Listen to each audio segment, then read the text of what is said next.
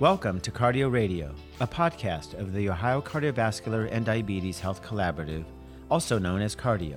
This is Dr. Michael Constant from the Case Western Reserve University School of Medicine, and I serve as the principal investigator for Cardio, a statewide network of Ohio's 7 medical schools. Cardio is funded by the Ohio Department of Medicaid and shares best practices to improve cardiovascular health and diabetes outcomes and to eliminate health disparities in Ohio's Medicaid population.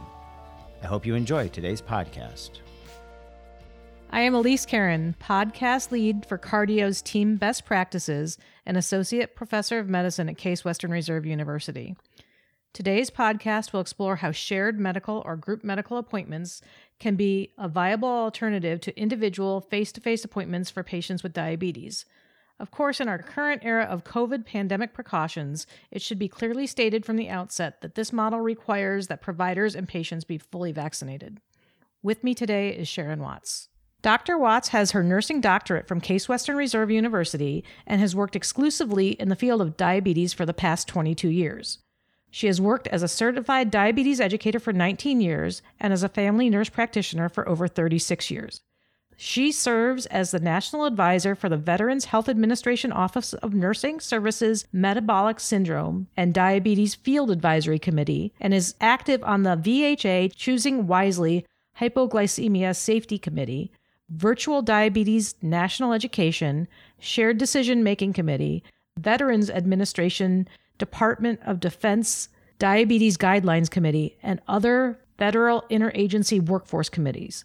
Locally, Dr. Watts leads Cleveland's Inpatient Diabetes Joint Commission certification, with the Cleveland VA recognized as the first VA in the nation to receive this certification.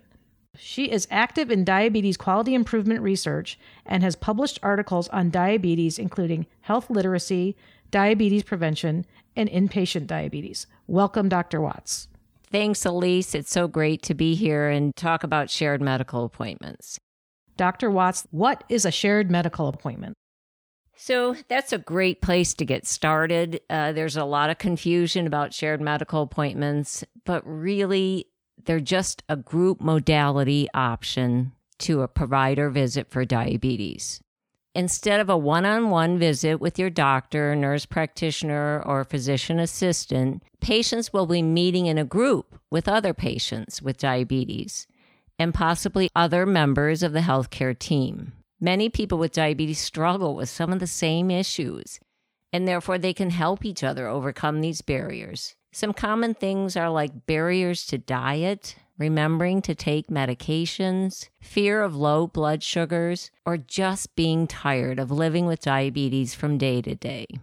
Studies have found sharing in a group can help with this. Shared medical appointments may also include a dietitian, a counselor, pharmacist, psychologist, as well as the doctor or nurse practitioner or physician assistant. All these team members are there to help synergistically. Most people enjoy shared medical appointments, but they may not be for everyone. So we tell patients just to let their providers know their preference. Why should we use diabetes group appointments or shared medical appointments? What does this model of care delivery help address that the traditional clinic model does not? So there's several things that these shared medical appointments can address. Today, despite our acknowledged goal of improving quality of care and outcomes for patients with diabetes, we have little to show for our efforts.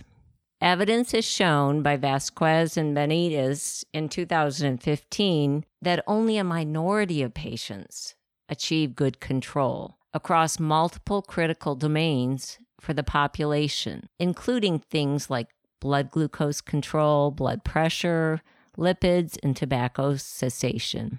Diabetes, at its core, is a patient self-managed disease state in collaboration with an informed healthcare team, and it's facilitated by intermittent, often hurried one-on-one face-to-face clinic appointments, unfortunately, that are under financial constraints of the fee-for-service reimbursement model. Diabetes shared medical appointments, on the other hand, provide support to patients who need this more intensive approach, and it enables effective group discussion, group education, peer support, pharmacological management, in addition to improved provider efficiency, as documented from Drake in 2019. For example, in the group setting, you can have a thoughtful discussion around the 15-15 hypoglycemia rule for the treatment of hypoglycemia. And this happens only once in the group and then doesn't have to be repeated by the provider one-on-one all the time. You can make sure that everyone gets it. Many clinicians may be skeptical that diabetes shared medical appointments put the traditionally confidential information exchanged between healthcare providers and patients at risk, and as a result could rupture a central premise of the therapeutic relationship. What do you tell providers with these concerns? This is a concern that I've heard in the past, but what I tell people is that first and foremost, maintaining confidentiality is the responsibility of the healthcare providers, but it's also the right of the patients. Therefore, patients need to be fully informed prior to being invited to participate in a shared medical appointment. You can do this verbally or in writing upon inviting the patient to participate prior to this group appointment. HIPAA does not prevent patients from discussing their personal information voluntarily in a group setting. Many advocates of shared medical appointments, including the American Academy of Family Physicians, suggest having patients sign a confidentiality form if you're concerned about this, and a HIPAA disclosure form prior to the appointment. These confirm that the patient has the right to be seen by the provider either in this group or individually, and confirms their patient rights will be maintained throughout the appointment and that participation is always voluntary. These types of documents are downloadable from the multiple internet sites facilitating the implementation of shared medical appointments.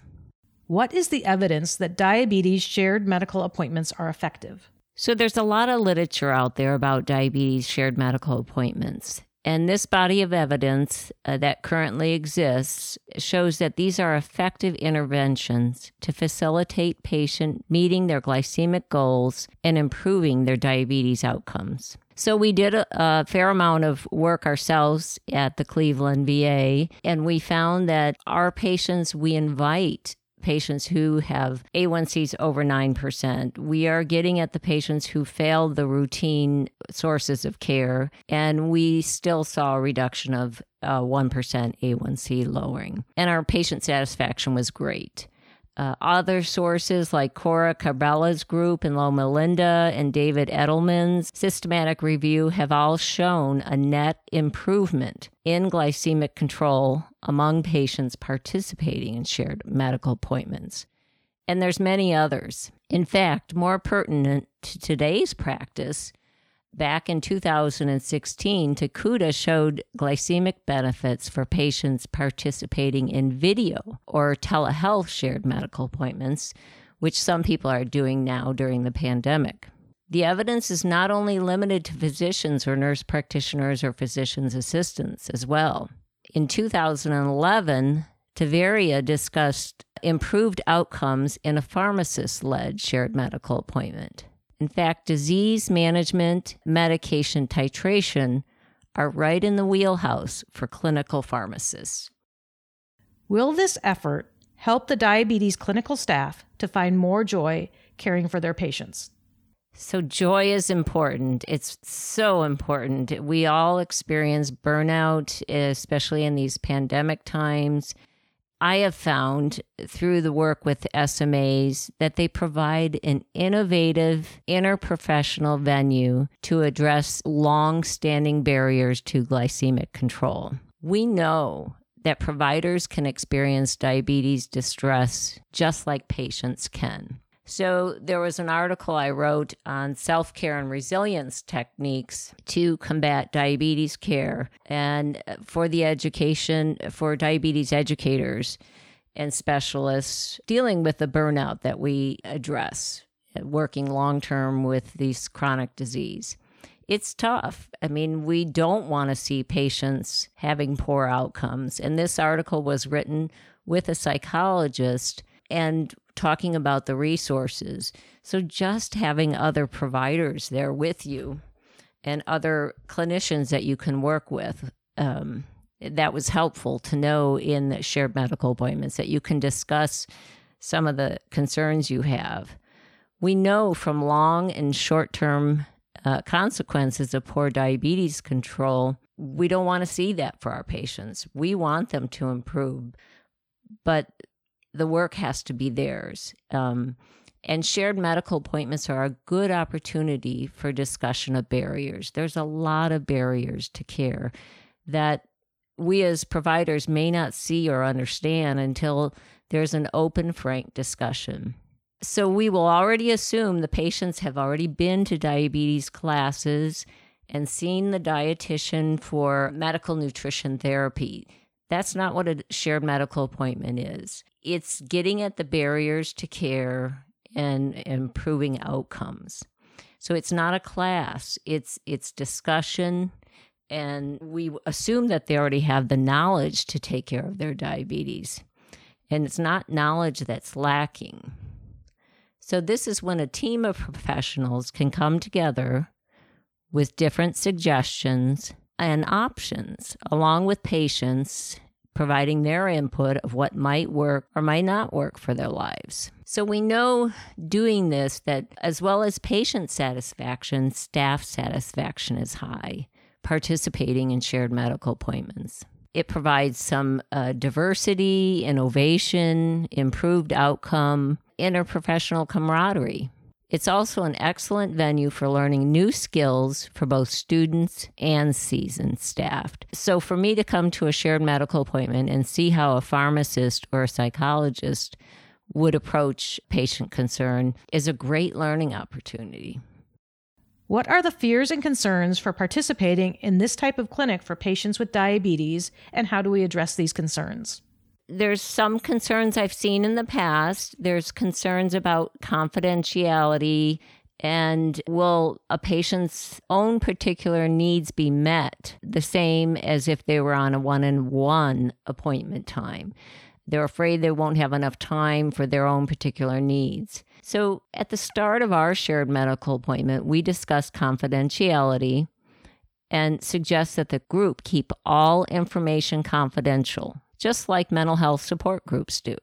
It's no different. And then we have providers review individual patient concerns, either in the main group or for a brief review individually after the group session, so that we're sure we address all their particular needs.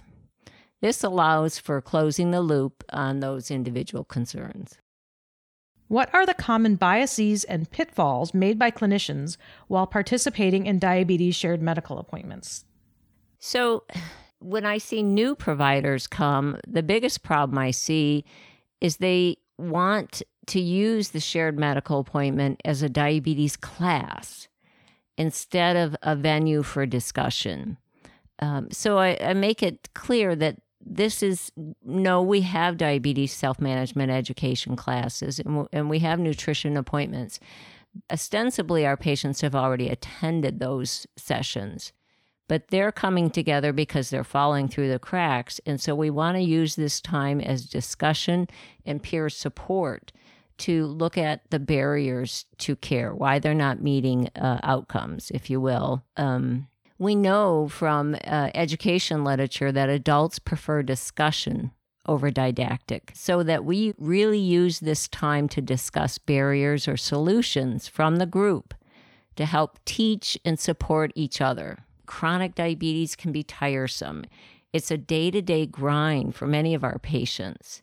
And so we want this time for the participants to be used to help and support each other and provide the help that they need to improve the desired outcome benchmarks that we're looking for. So it doesn't have to be perfect A1Cs, but we don't want A1Cs over 9. And we really try to focus our shared medical appointment invitation to patients with A1Cs who are over 9. so that we know that the traditional care approaches haven't been working so well and that this is another approach to use above and beyond. What are common patient types or personalities that are best suited or are ill-suited for this type of clinic? It was hard for us to look at taking individual patients out, and so we've in the past just invited all patients, and then if it's not working out, we take them out right away. But most everyone enjoys our shared medical appointments, and we have a lot of great patient satisfaction data. It's probably easier to answer that question just by saying who is not a good patient or personality to stay in the shared medical appointment. So that would be our patients with severe mental illness or combative disruptive patients. When a patient is starting to impede the group discussion, we generally take them out for a brief one-on-one provider check. But even some of those patients, it's funny, in my experience in the past, they complain about our shared medical appointment at the beginning. They are the patients who are usually reluctant to graduate and leave the group later on when their diabetes metrics are improved. So in that case, we let them return in a later follow-up, say 6 months, if that's what they want. But it usually turns out to be that case. How should clinicians go about reassuring their respective administrators that this model of care is worthwhile? So the VA currently funds group medical appointments due to the overall clinical value. The evidence is out there to support it. Outside the VA, SMAs can be funded in other ways, including the use of traditional evaluation and management coding. For some clinics, value-based reimbursement models may be possible based on anticipated improvement in outcomes as well. So if you have concerns, additional resources can be found on the Institute for Healthcare Improvement website. There's a group visit starter kit, IHI Institute for Healthcare Improvement. And also you can look at the McCall Center for Healthcare Innovation at Group Health Center for Health Studies. They have critical tools improving chronic illness care, and that's at improvingchroniccare.org. Thank you to our featured guest for joining us today. Thank you. I so appreciated being here. And a special thank you to you, our listeners, for tuning in to Cardio Radio. This concludes today's podcast. Be sure to visit cardio.org to learn more about the Ohio Cardiovascular and Diabetes Health Collaborative.